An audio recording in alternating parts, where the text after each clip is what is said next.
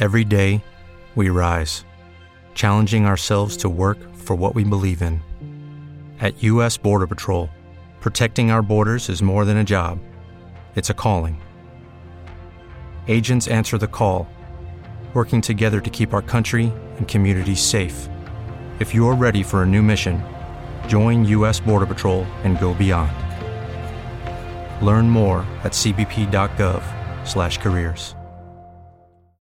Hey, this is Roberta Maxwell. I played Nana Oil in the Popeye feature film, and you're listening to Comic Book Central, where comic books come to life.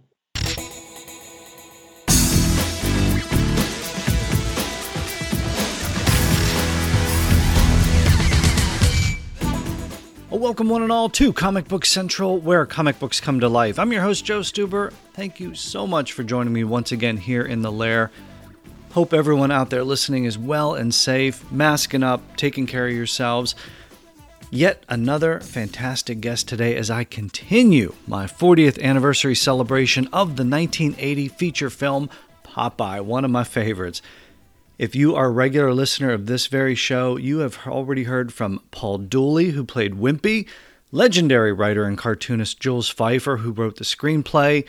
Just last week, Donovan Scott was right here. He played Castor Oil in the film. That was Olive Oil's brother. Today, keeping it in the Oil family with the magnificent matriarch, Donovan's movie mom, star of stage and screen, Roberta Maxwell. She is going to be here today. She played Nana Oil in the Fun family film, soon to be released on Blu-ray, by the way. That's going to be fantastic.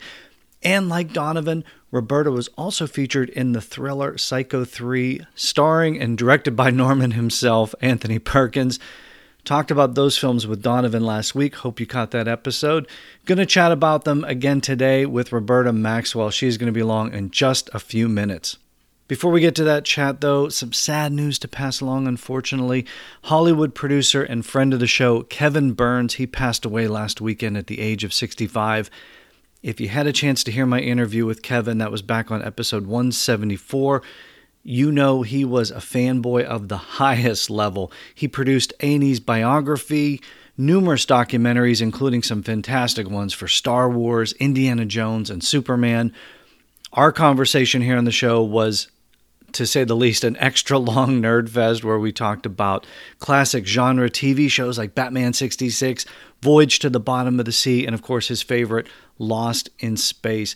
Kevin was the keeper of the flame for Lost in Space over the years. He exec produced several projects that brought the Robinson family back, a TV special, a TV movie, a feature film, and of course the current Netflix hit TV series. Here's a quick look back at my chat with Kevin where we talked about his love of the series Lost in Space. Safe to say you have a fondness for this series? Many people would say it's an obsession.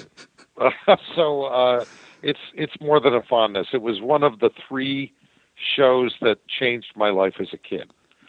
The other two being The Munsters and Batman. And primetime began at 7:30. So if you were as I was, a 10-year-old kid, Lost in Space was really cool because it was intensely visual. It was very imaginative. I mean, it was those silver Jiffy Pop spacesuits and monsters, and I knew, even at 10, I knew that monster had been on Voyage to the Bottom of the Sea 3 weeks before. It didn't matter to me. The Jupiter 2 was cool. The robot was cool. The chariot was cool. You know, Guy Williams was Zorro. Now, if you haven't heard that interview, certainly check it out after today's show. It's in the archive at the website comicbookcentral.net. Of course, you can also find it on Apple Podcasts, Spreaker, iHeartRadio, Spotify. The archive's out there. Again, that's episode 174. You can check out every episode there, including my chats with the original and current Lost in Space cast and Lost in Space behind-the-scenes author Mark Cushman. I think during those conversations, at one point, all of them mentioned Kevin Burns. Look, how could you not? He kept the franchise alive and thriving all these years. His legacy lives on, especially with season 3 of Lost in Space right around the corner. He executive produced that. That's coming soon to Netflix. Brilliant producer, all-around good guy. So glad we got to spend some time with him right here on the show. One other note I want to get to, the Comic Book Central 7th Anniversary Special, that is right around the corner. As I do every anniversary special, I'm going to be taking a look back at some of the most memorable moments from the past year of the show, and I definitely want to hear from all of you folks out there. If you've got some anniversary greetings you'd like to send along, either in an email or if you'd like to record some audio and send that in as well, I'd be happy to include it in the special. joe@comicbookcentral.net, that's the email. You can also click the Signal Me tab at the website, comicbookcentral.net. And if you include your favorite moment or guest from the past year, that would be from episodes 301 to these current episodes. If you do that, that's going to put you in the running for this year's giveaway, which is Season 5 of Legends of Tomorrow on Blu-ray. Wild, wacky series. It includes all of the Crisis on Infinite Earth crossover episodes. Last week on the show, I also mentioned that I might have another giveaway. I'm going to say right now, there are several giveaways coming up. Some tied to the theme of today's show. That's all I'm going to say about that for right now. And those are going to run over the 7th anniversary special and the launch of year 8 of the show. So more details to come on that. But for right now, get me an email, record an MP3, send your anniversary greetings in, favorite guests, favorite moments. You include those, that's going to put you in the running for the giveaway. All right, 40th anniversary time right now for the Popeye feature film starring Robin Williams and Shelley Duvall, directed by the great Robert Altman. First, check this out. Then it's back to the seaside port town of Sweet Haven with the great Roberta Maxwell.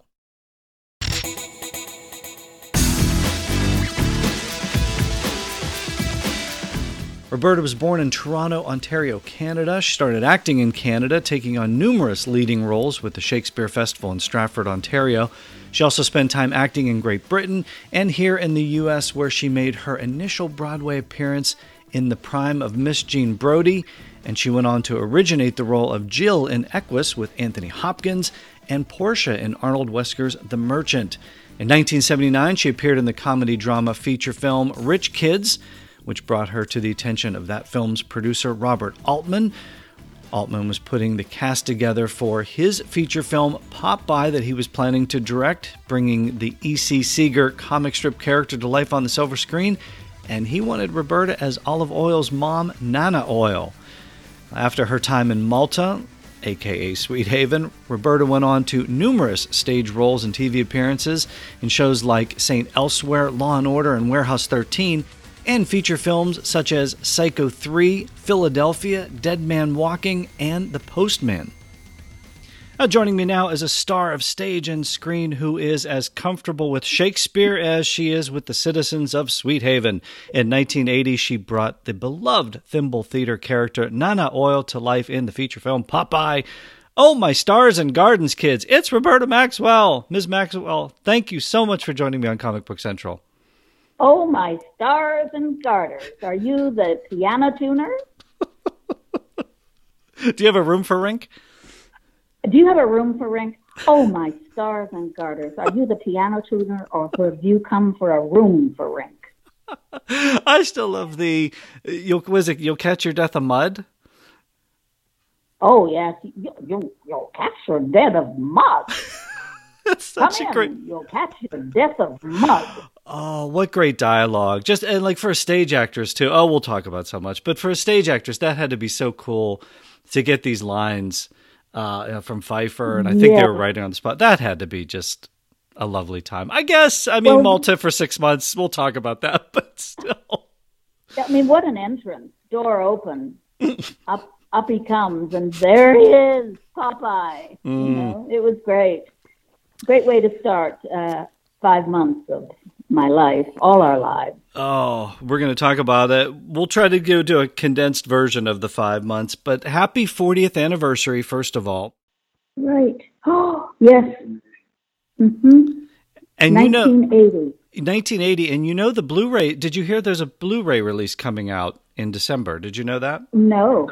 Oh, okay. No, I didn't. No. Okay. Nobody tells me anything. No, but you're just the star. You're just one of the stars of the film. What are you supposed to know? No, that's the cool thing. It seems like it took 40 years, but I think the film's finally getting some love. When was the last time you saw the film? Oh, I would say it's at least 5 years ago. Okay. And, it really has become a cult film, hasn't it? Yeah. it's had tremendous legs. It started slowly, and then, like all good horses, it was really in for the run and has finished the race. I think it's becoming more beloved now. It's reaching a new generation. I saw it was played on Netflix for quite a while. CBS streaming, CBS All Access just took it over. So they've got it on there now. We got the Blu-ray coming out. And I'm always discovering things about it. As I prep for these interviews, I go back and watch it, which is always fun. But I'm like John Bristol as the Hermit. I knew there was a guy in there, but now I can't unsee him. He's in like every shot. Yes. Oh, I remember. Yes, you're right. Oh, Altman. Peeking out, rushing around, hiding all the time. But he's in like every shot. Every time something's going on, he's there, and now I can't unsee him. And it's like Altman filled the screen constantly. He just filled the screen with everything. Yes, he did. He knew how to make life happen on screen, on film. And off film, too, I must say. Yeah. For $5, you had to. Okay, so I'm asking everybody right now, how have you been staying safe? How have you been keeping busy in lockdown? How's things been going over the past few months? Well, my partner and I came out here because I'm 1,000 years old and I've got lung vulnerability. And my doctor said, don't walk, run. So we just got on a plane and came out on like March the 4th, before people were really masking up. Mm-hmm. And I must say, it's been an experience to live out here, and it hasn't been unpleasant. People out here are really great. I just found Donovan actually. On Facebook. I hadn't heard of. Yes, and I put a private message on. I don't do Facebook. I'm mad at Facebook. So along with a lot of other people, that'll fix them. I'm not going to participate more. Oh, please come back. No, that's funny. But I did with Donovan, and so we just checked in with one another. It's just a very unreal experience. Everybody's feeling the same thing, and I think everybody's kind of getting a bit tired of it, and that's going to be a problem because now is not the time to be tired. Right. But I'm masking up. I'm doing everything that I'm told to do. I don't fool around, and I've had a few confrontations, which have not been very pleasant. Oh, like like in stores and stuff, like people got in your face or something? Yeah. Oh boy. Oh well, yeah. Why don't you have a mask on, or why do you have a mask on? Right. Kind of I've seen it. It's a scary thing. I've said on the show. People know where I stand on this. I mean, put the mask on. It doesn't take much, and it helps. It's more about the other person. And it's Comic Book Central. Superheroes wear masks, right? So that's what you do. So we're glad you're staying safe. And actresses wear masks, and so we're used to it. But it's really important, especially for you go into a store and those folks behind the desk, they are wearing them 8 hours a day. So just put your mask on and have some respect. Yeah. I want to go back a little bit longer than 40 years. I know we're going back 40 years, so I appreciate that. I want to go back a little bit longer than 40 years, though. Born in Toronto, one of my favorite cities on the planet. Yeah. What was life like for you growing up in Toronto? Only child? Only child. It was just a great place to get away from because it was the 60s, and I'd gone to a convent. And I'd started my career early with the Stratford Shakespeare Festival in Ontario, where I got really grounded and great experience and great training. But it was at first I went to England. I was going to go to school. Then I got work. I've never really. I love Toronto. I love to visit. I love my friends. I love my friends a lot. I love Canadians. It's great because I am a Canadian.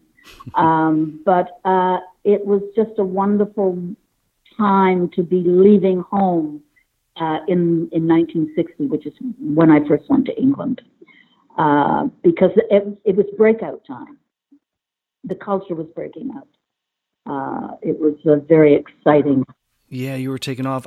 Yeah. Did you? Okay, you mentioned getting in acting and doing those things there. Did you learn a valuable acting experience though when you were in kindergarten, going way, way back?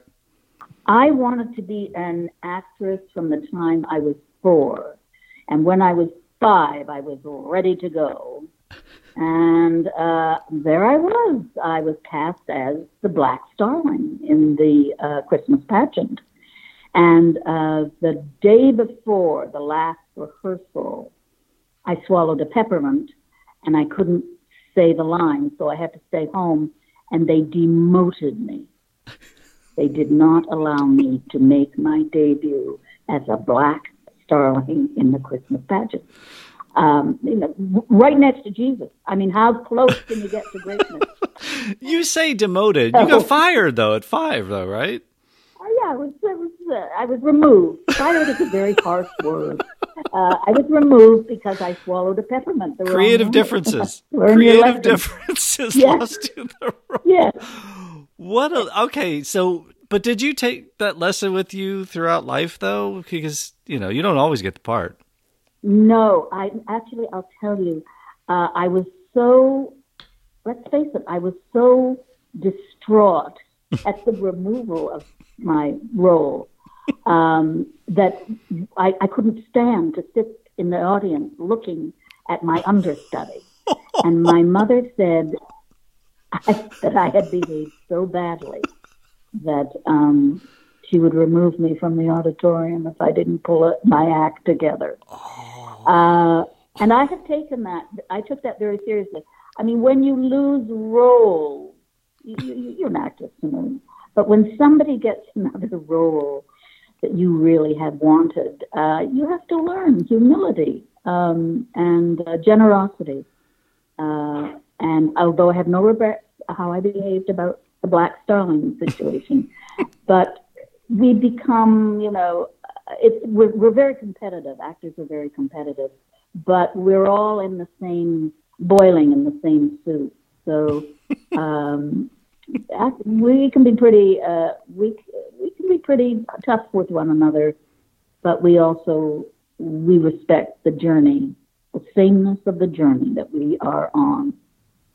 That's yes. good. That's good parenting right there, though. She stopped you from becoming a diva early on, so good on you, Mom, for that. What kind of kid were you? I was very, very thin.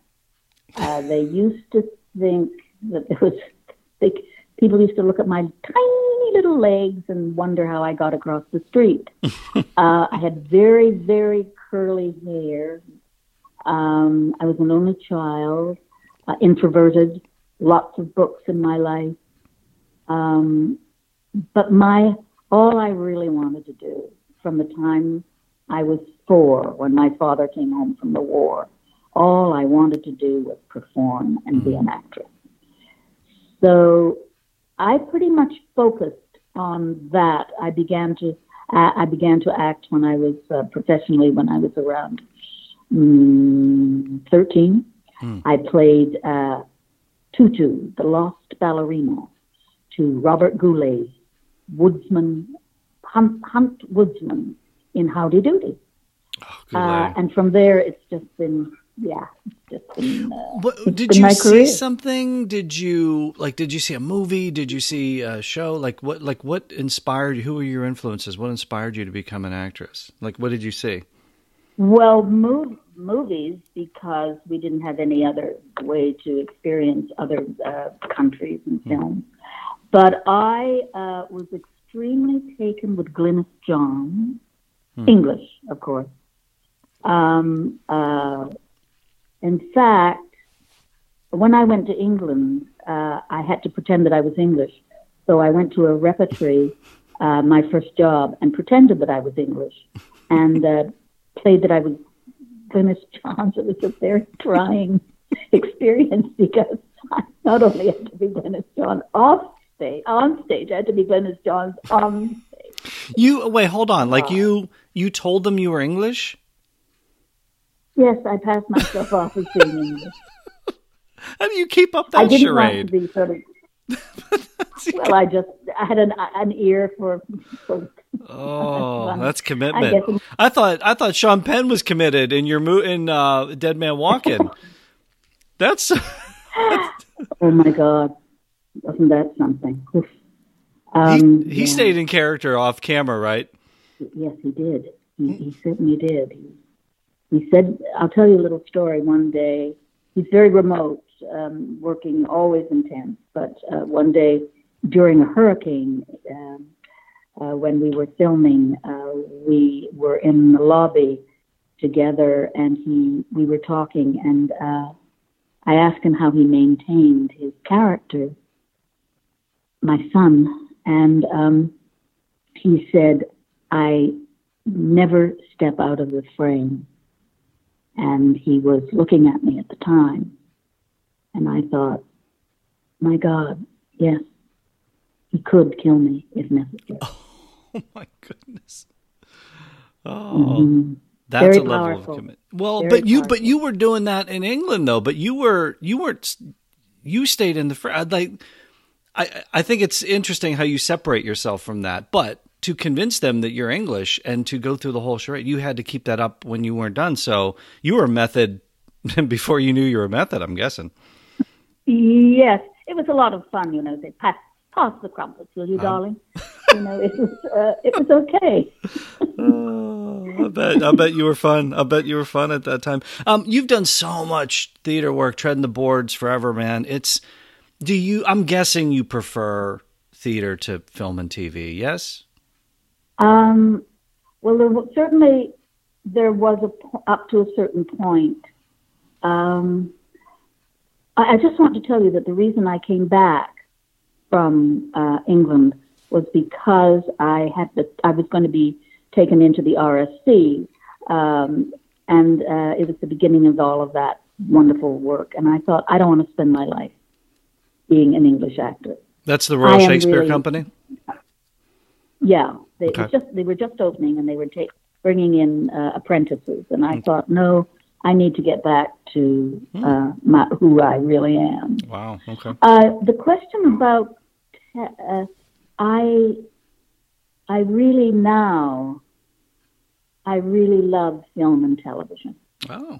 Okay. I've just come through working now with Richard Nelson, who has done the Apple plays and the Gabriel family. It's a series of plays done at the Public Theater, and I toured the world with the Apple family. And I, as a person and as an actress, I have learned so much about doing less and speaking the truth to the character. Now, I could have flourished doing the Nana Oils and being that kind of character actress for the rest of my career. But really, the challenge is to stand in front of a camera and tell the truth about the character, not the cover, but who you really are in relationship to a character. Yeah. That's an interesting take because I'm guessing the camera, stage performers always talk about, you got to hit the back of the theater, with you got to bring them in. If somebody's sitting in the back of the theater, you got to make sure they're brought into it. Camera, it's right on you. I mean, there's no hiding. Yeah. There's no hiding, and it comes in so close.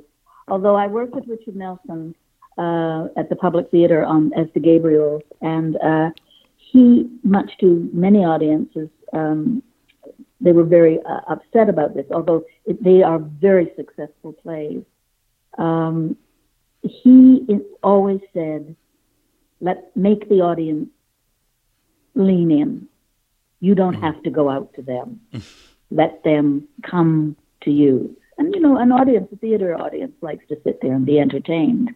And it was a great lesson, and it's a lesson that I have used subsequently in another role that I have just that I finished working on a film that I worked on. Just, let the camera come to you. It will see everything that you do. Is that Percy, the movie that you were talking about? Yeah. October 9th, 2020. Christopher Walken, Christina Ricci, Zach Braff. We're looking for this, right? Yes, we are. Wow. It'll be interesting. That's just around the corner. That's just around the corner, yeah. When this airs, yeah. we can we get to see Roberta Maxwell back on the screen. Do you know where it's going? We're not going to open anywhere, are we? It'll be opening on not in the theater. I'm going to assume it's a streaming thing, but by the time this airs, I will let my audience know, because we'll look for that. Best director you've ever worked with, stage or screen, and why?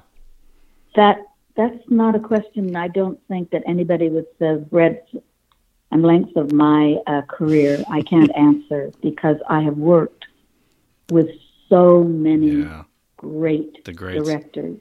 All right. And you could take one director who's absolutely knocked you out of the park and put him in another situation with another play, and he wouldn't be able to handle that material at all. So I'm happy to say at this moment, Richard Nelson, I learned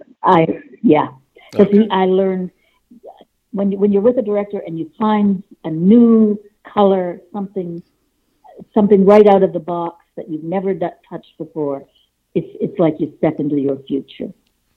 No, that's fair. It's like asking a mom, pick your favorite kid. So I get that. As I did with Donovan Scott, before I talk Popeye, and we are going to talk Popeye because it is one of my favorite films of all time, I've got to ask you about working with another director, a legend in Hollywood, Anthony Perkins in Psycho 3 with Donovan Scott. Oh, yeah. I just saw it recently. Did you? I wanted to go back and see what he had done. And there was Donovan, my son. What do you got, the DVD downstairs? Would you pull the DVD out, or what'd you do?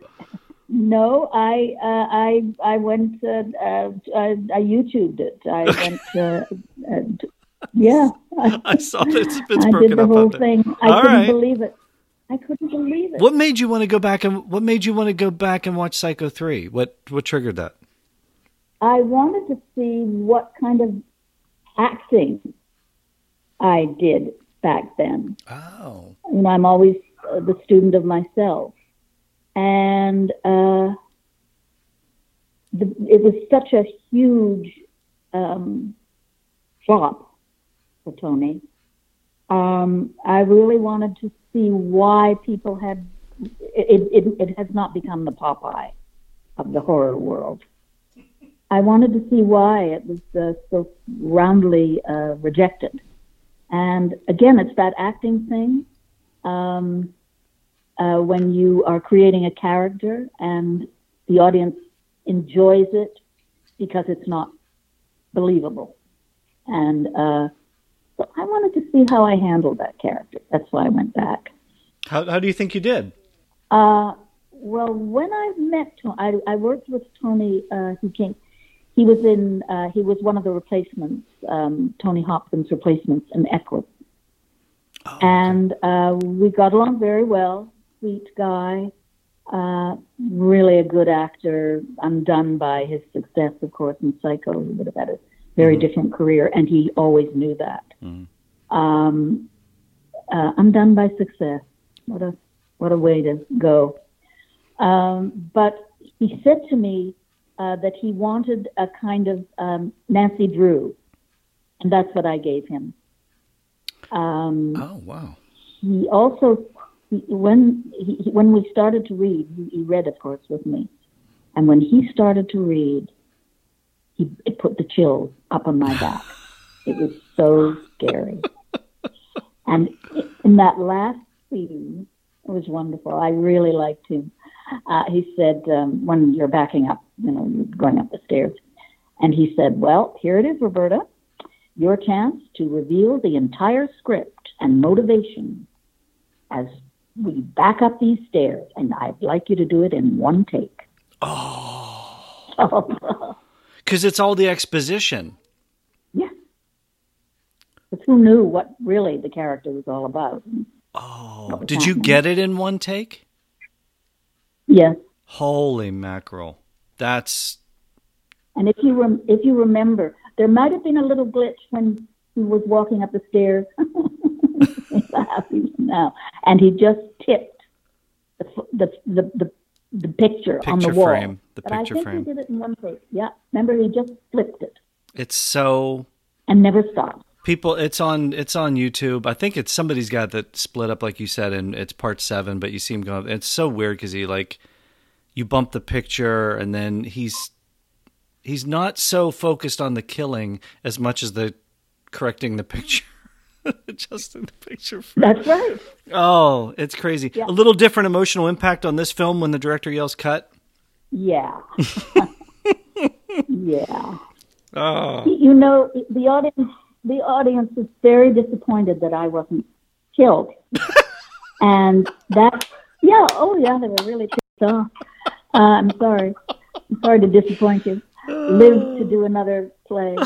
But he wanted to use me in the next. He thought it was going to be a great success, of course. Yeah. And he wanted to use me in Psycho 4. So that's why he didn't kill me. That's a great story. That's a great story. All right, another great director, Robert Altman. Rich Kids was the film that got you Popeye? Yes, Rich Kids. With Paul Dooley. Gosh, I forgot. With Paul, yes. That's a long time ago. I haven't seen, that's a film I haven't accessed or thought of for a long time. 1979, yeah. Robert Altman produced it. Yeah. Okay, so what's the call like? Yeah. So you're working for Robert Altman. He's the producer. He's the boss. And then walk us through the call. Is it from Altman? Is it from somebody else? Is it from Evans? Is it like how do you get the call for Popeye? And what do you say? Like, because it's Popeye, right? Like you're a stage actress. You're a Shakespearean stage actress. And you get a call for Popeye. Well, my agent actually called me. Okay. And he said, we've had a call from Robert Altman. And he has this project that he's very interested in having you participate with. And would you? And I said, yes, I will. Didn't even have to finish the line. Yep, I'm on board. And my agent said, oh, look, it's going to be, you'll be at least 2 months in Malta. It'll... So really we don't, and you'll be playing this old lady, and we just don't suggest that this is a great career move. And I said, I don't care. I'm going to be there. Oh, yeah, don't stop with the hard sell. Yeah, stop with the hard sell, right? Yeah, of course. Robert Altman. When did you, right, but when did you find out it was Popeye? And like, you knew Popeye, right? Because Popeye was Popeye. Yeah. Okay. Well, right, that's what my agent said. This is for his project, Popeye, and you'll be playing Nana Oil, and it's an old lady, and how do you feel about that? We don't advise it. So fortunately, I didn't take the advice. And, well, it was the experience, one of those experiences of your lifetime, to be with a master in the presence of not only a great director, but a great human being. Mm. Yeah. No, it's interesting you say that. What did you, like, you knew the character of, like, you knew the comic strip, Thimble Theater, you knew Popeye, Olive. Did you know anything, like, were you a fan of it? Did you know about the character? Did you have to, like, start looking through comic strips and things? No, I didn't. The only thing up to that point that I'd ever read was Dostoevsky and Chekhov. So comic books were not. You and I had different reading sources when we were growing up. I read Popeye. Well, and here we are. No problem. Brilliant. No, go ahead. So, so what was your homework? What was your homework on Popeye? Nothing until I reached until I reached Bob, and on the set. And wow, it kind of evolved. But the key was sitting in that makeup chair for an hour, and that fantastic Italian, those genius, putting the character together for me. The wig, the makeup, costume. I actually had to, it was the character, and I filled it. I became part of it, and then it became part of me. What was life like for you when you arrived on Malta? Like, yeah, 2 months, you'll be in Malta. You get to Malta, and what? Well, it was like a circus. Getting on the plane. First of all, I kind of freaked out the morning before, and I thought, I can't do this. There's no way I'm going to be able to do this. I'll have to call my agent. And my agent said, you're doing this. You are getting on that plane, and you are doing it. Oh, I said, all right. So friends came over, packed me, put me on, and the plane, which was packed with us. It was like there was a kind of feeling of a medieval circus to it, a traveling player. You know those films you see, those Italian films where people have masks and they come into town and there's music, and you're a community, and you're completely, really isolated from the rest of the town. And that's what it was like. We kind of sealed ourselves in. And he was the ringmaster. Bob was the guy who ran the show on a daily basis, too. And people formed, we just became Sweet Haven. When we walked, when we got off the plane, there had been a huge storm the night before. Oh. And the set had been destroyed. The down by the dock. Okay, let me back up a second, because flight going out. So they basically, for people who haven't seen the film or don't know the backstory, and we've talked about it on Comic Book Central, he built Sweet Haven. He had Sweet Haven built. Yes. Entire town. Yes. So did you know going out that you were going to be filming in a town that he built, or was that a surprise to you? No, that was a huge surprise, because when we all walked in and walked down and saw it, it was like magic. Ugh. There it was, a complete set. It wasn't a set, it was a village. Yeah. That was more real to us than villages and towns that we'd actually, certainly a lot more fun, than we actually had experienced in our lives. It was complete. And it was Sweet Haven. But you said part of it was destroyed when you got on there. The deck. You know when... The dock when Popeye comes in. Yeah. Yeah, completely wiped out. Wow. By this hurricane. Ugh. And it was...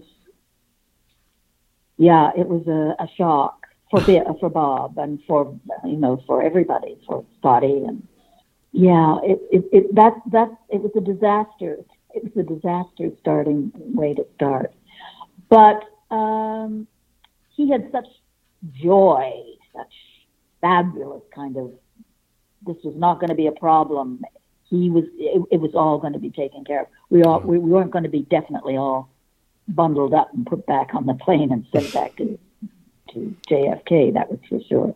He was like a big daddy, like a big, huge presence that took care of everything. But doesn't that speak to his leadership ability, that he didn't let you see that? He was probably freaking out because that's a lot of money, and obviously. Oh, I think so. Yeah, but he doesn't let you see that because you have to perform. So. Yeah. You have to have confidence. Right. There's a great book called The Popeye Story. It's pretty much a diary of everything that happens. It talks about, and I don't know if you, and again, I appreciate you going back 40 years through the mist of time, but it mentions Altman's pick-a-tick method for actors finding the character. Do you recall anything about that? What does that mean? It talked about how he would allow the actors to kind of find little quirks about their own characters. They don't necessarily have to be written in by Pfeiffer, but he kind of let you guys discover things in the process. Oh, I see. Oh, absolutely, yes. Okay. No, there was no kind of looking at the script and saying, and now the character who has a twitch will be looking to the left nervously. Absolutely not.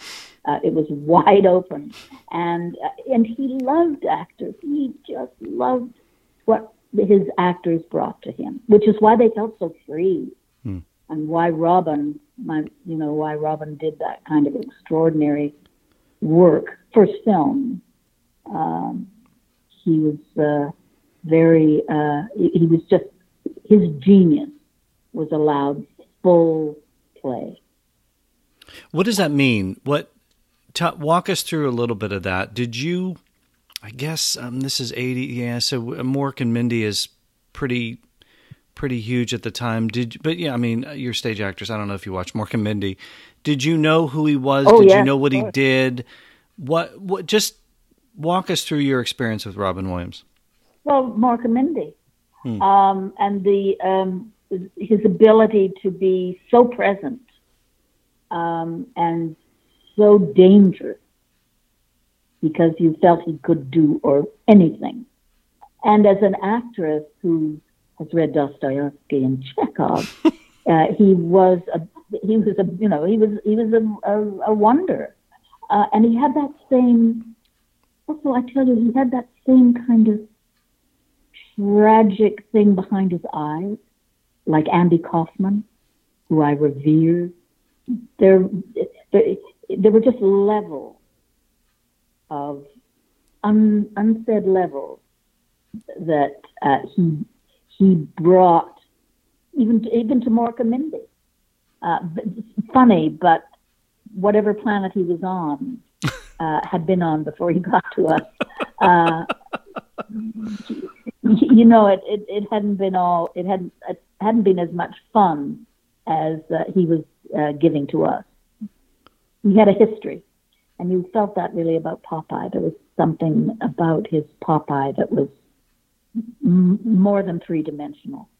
The psyche, there was laughter and pain, but need and generosity and wonderful. Yeah. You saw something that was going on even then. That was like he was working on different levels.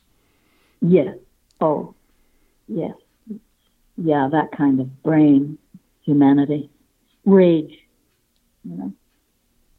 Shelley Duvall, what was she like on set? Because I've often said this on the show too. I think Christopher Reeve, I can't imagine a better marriage of character and actor with Superman and Christopher Reeve. I can't imagine a better characterization than Robin Williams and Popeye and Shelley Duvall's Olive Oil. Yeah. Yeah. She was really extraordinary, wasn't she? Mm-hmm. She'd just come from The Shining. And she'd only been, I think, most of her work had been done with Bob. And The Shining was a very scary experience for her. When he was screaming Red Room, they did 99 takes of that. Kubrick, yeah. Yeah, 99 takes. She sat one night and talked to us about it. So I think, she herself is such a kind of strange and odd character. I think she really understood the humor and kind of otherworldliness of Olive. I don't know how they work together. Bob only did 3 takes. If you didn't have, he would say cut after 3 takes. He'd give you 3 chances. And then he said the light would go out of the actor's eyes, so he'd just move on, take what he could from the other 3 takes. I don't know. I don't know what their how they did that had that magical relationship. But it was very special. I want to talk about the dialogue too in the film. The Oil family, again, they're hooked up a little different. This just reminds me of there's the dinner scene.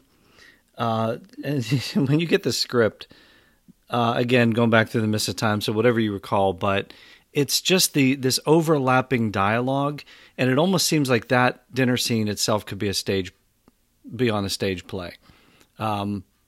There's so much going on, and there's so many levels, and there's just overlapping dialogue, and it's rapid fire.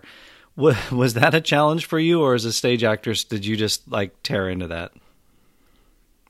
Yeah, he hired stage actors. That's why he could do something like that, because we were loose and able to interact. You never felt that it was this scene. You were in the moment, and of course it was a family. You were fighting for your life for the breadcrumb. That was such a fun. That was such a fun scene too. There was improvisation in that scene.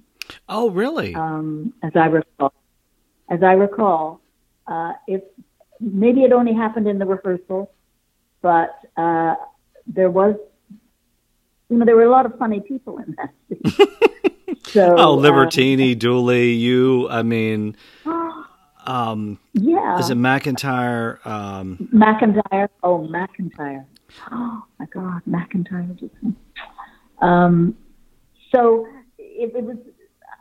Yeah, it was very much in the moment, and let's go and drop into it and see what happens.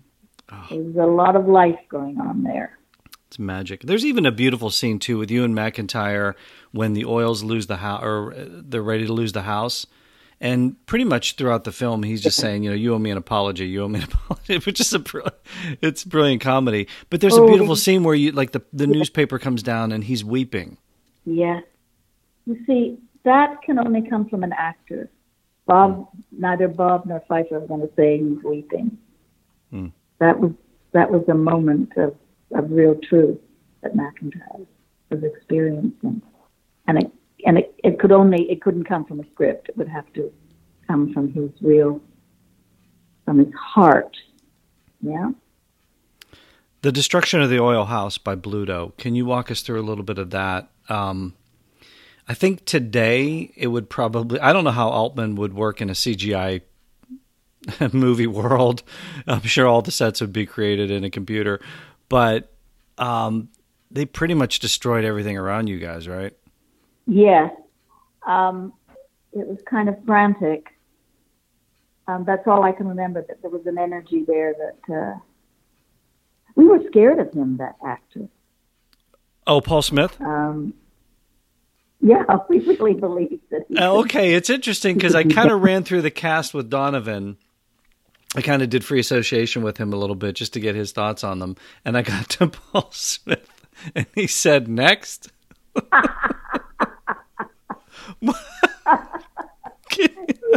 Would you care to elaborate? He was the most favorite guy on the set. Why? A little intense? Yeah, he was full of himself, and there was a lot of him to be full of. And he always had a second portion. His wife, who was tiny, as tiny as I am now, she would always make sure that there were 3 and 4 portions set aside for Paul. He's Bluto. Because he had to be filled up. Yeah, he's Bluto. And we everybody was kind of, people really interacted with each other and cared about each other. And I've been going through the cast list here and thinking, that girl, I wonder if she's that. And of course, a lot of them never really had careers. But we all really, really cared for one another. There was a kind of mourning when Susan, what was her name? The waitress, she died very young. Susan Kingsley. She was like 37, and Bob adored her. She just, there's a certain kind of actress, young actress, that Bob really was attracted to, and it had a lot to do with how they manipulated their mouths, how they used their mouths. I can see her now. But Paul was not loved. Let me put it that way. Next. No, but it's. I'm thinking of Sean Penn with staying in character. It's like, didn't that suit for Bluto? Maybe he was method. I don't know, like that, because like he's the villain, right? I don't know. Yeah, and I don't think he played anything else except big guys who ate 3 portions of lunch. No, it's fine, because I kind of like that aspect of it, that of everybody there, he wasn't liked, but he was Bluto, and so that sort of plays into the history of the character. Yeah. So I kind of groove on that a little bit too. Yeah, he had full support from his tiny little wife. Next. Let's talk about that final battle with Bluto in the Mediterranean Sea. You're on the ship, right? You're on the paddle boat? Yes. Right. Okay. With Ray Walston. Can you, again, just tell us what you recall about that experience? And if I'm not mistaken, once they got into, Pirates Cove or whatever, I think you had to bolt for a Shakespeare play.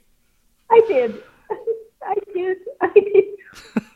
I kept saying, well, it was just endless, We could have been there. Bob could have had us there till September. He just loved. He wanted the party to go on. He wanted it to stop because Bob Evans was breathing down his neck really hard.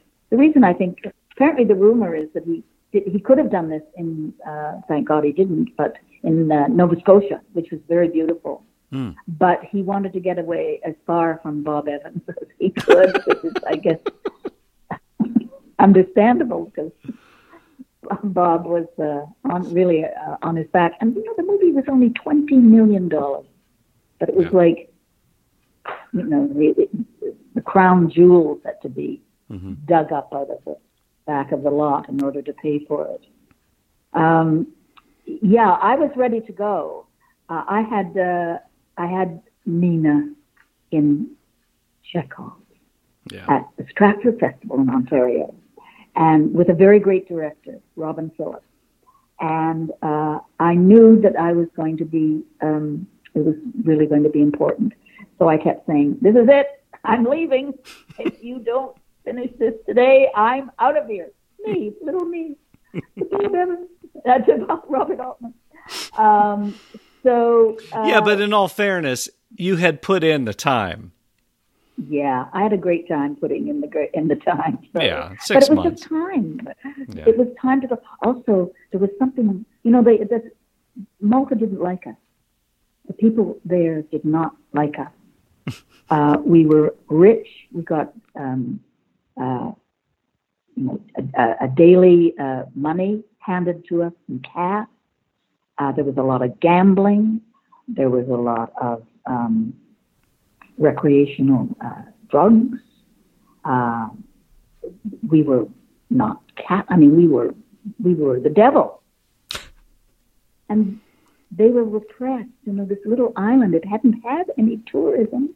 And suddenly, this group of crazy people exploded into their town. And they didn't approve. They were envious. They were angry a lot of the time, the guys, because they didn't have the kind of life that we had. You recognize that.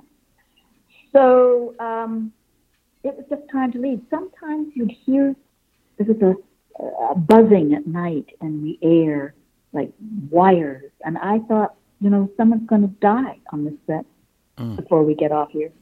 It had this really ominous, eerie feeling towards it at the end. So I was all set to go and play Nina in Chekhov.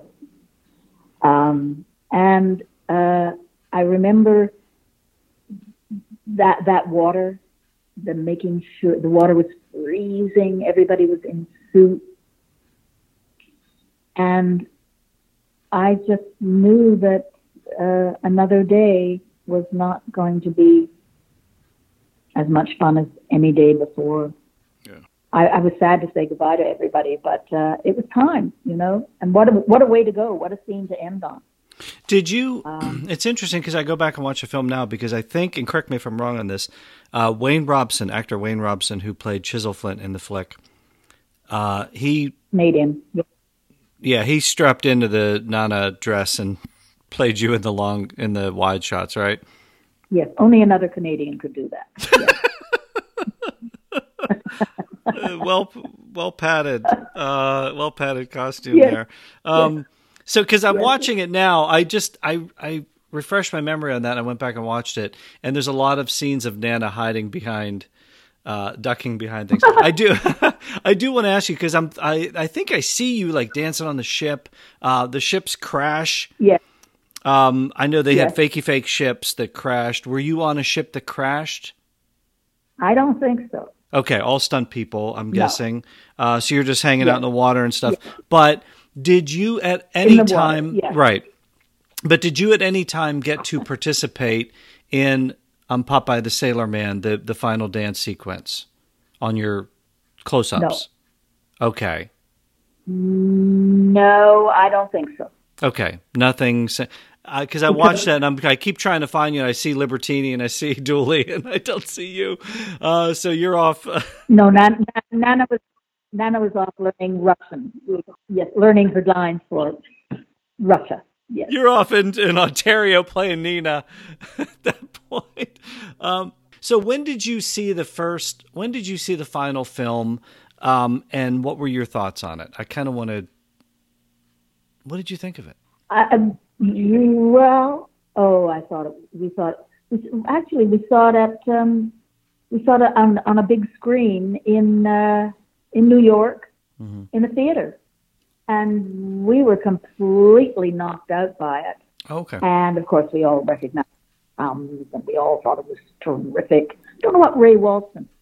I wonder what Duffin said about Ray Walston. He was a character.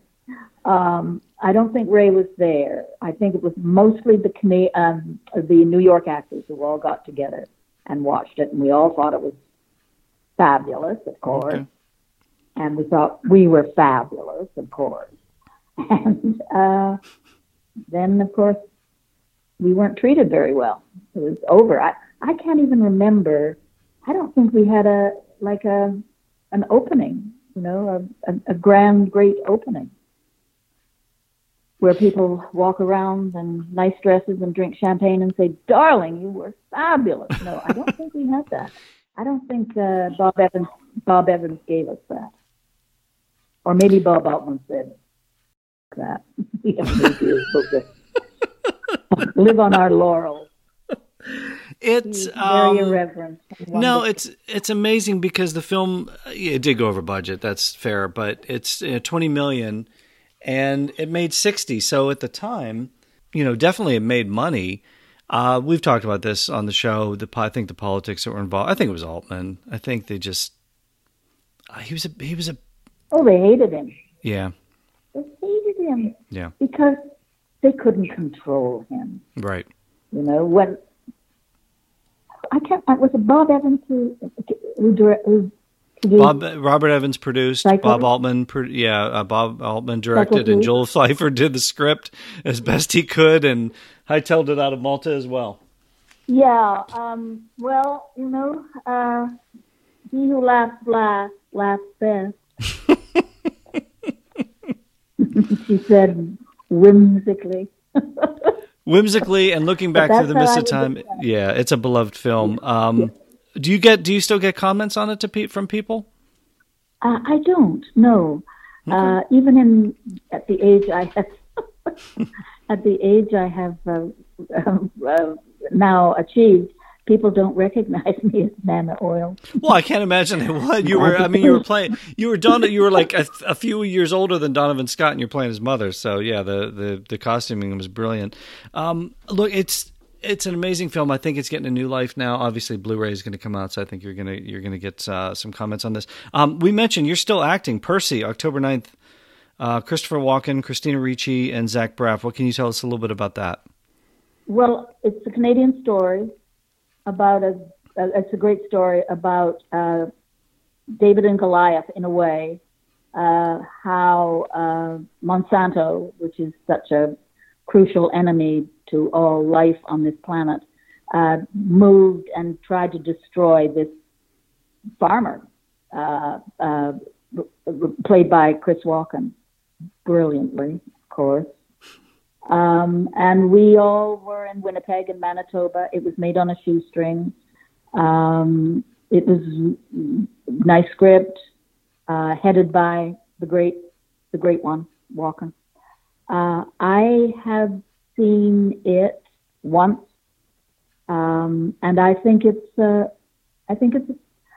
very good film made on a small budget about a hero who was a farmer in Saskatchewan. Do you do a Walken? Everybody does a Walken. No, I don't. You're an actress. I don't. Oh, no. Come on. Somebody was doing a Walken on set, didn't they? I don't know. No, not that I recall. That was almost Walken like right there when you said that. I don't know the film. We're looking forward to this. We love all these actors. We love you. Stage work? You still doing stage work? And not now, but I mean, you're up for it? Under the right circumstances, yes. I would be happy to play an interesting role in a limited run. I love New York, and I love the public theater, and I've had a fantastic experience with Richard Nelson. So if Richard Nelson asked me to do anything, I'd be on board. Yeah. What's the right circumstances? What's the best case scenario here for you? COVID goes away, Broadway opens back up again, and you're treading the boards. What's the best case scenario for you?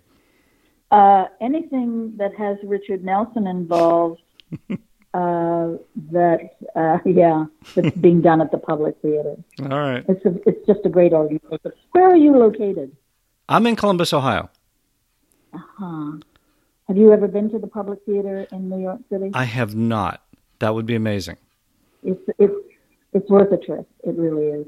It's a great organization. We were there on the night of the disaster, 2016. We opened our play on that night, and we came out and we felt everyone was celebrating. And of course, it's New York liberals. We were all so confident. It was all fantastic, and then the world fell apart. So, and again, great leader. Like you should see it. You should just walk in. It's an amazing institution. So I'd walk backwards, shoeless, and walk backwards to work and with him again. Or even big giant shoes like Nana Oil wore in Popeye. Shoeless or giant shoes, you cover it all. My goodness, Ms. Maxwell, this has been a treat. Thank you so much for celebrating the 40th anniversary of Popeye here. We love revisiting Sweet Haven. We love this charming film. Can't wait for the Blu-ray. That's going to be fantastic. And thank you for joining me on Comic Book Central. Thank you for asking me. I didn't think I had an hour in me. I said, they're going to get so bored after 15 minutes. But you have kept this boat afloat. Not with you. Not with your career. You're amazing. So thank you. Thank you. Bye.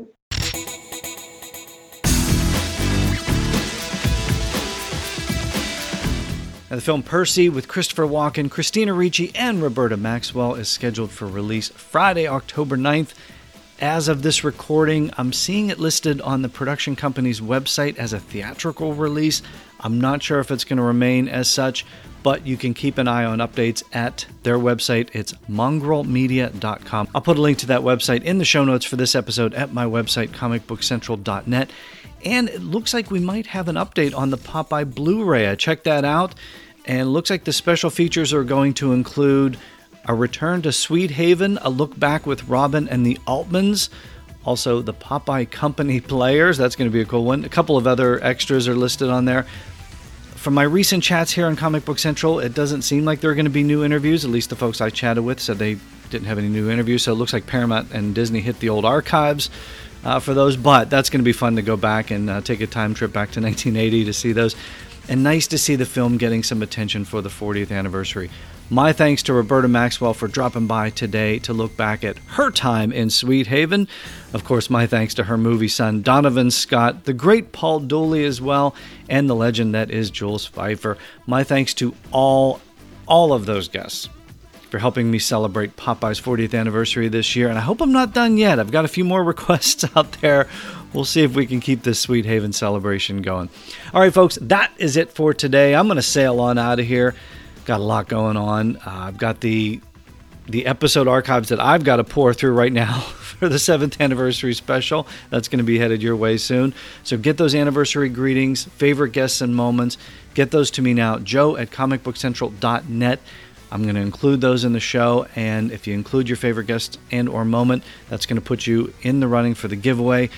I'm also scheduling several guests for the weeks ahead, working out the scheduling right now. So keep an eye on the social media pages for the show. I'm going to be making guest announcements there. Facebook.com/Comic Book Central Network. Twitter @ComicBookCTRL. Those platforms are where you can share the lair. Share the lair. Go share this episode on Facebook right now. Retweet it on Twitter. I always dig it when you cats do that for me. Get the word out. Look, your followers on social media, they love this stuff. You know that, so get this out to them.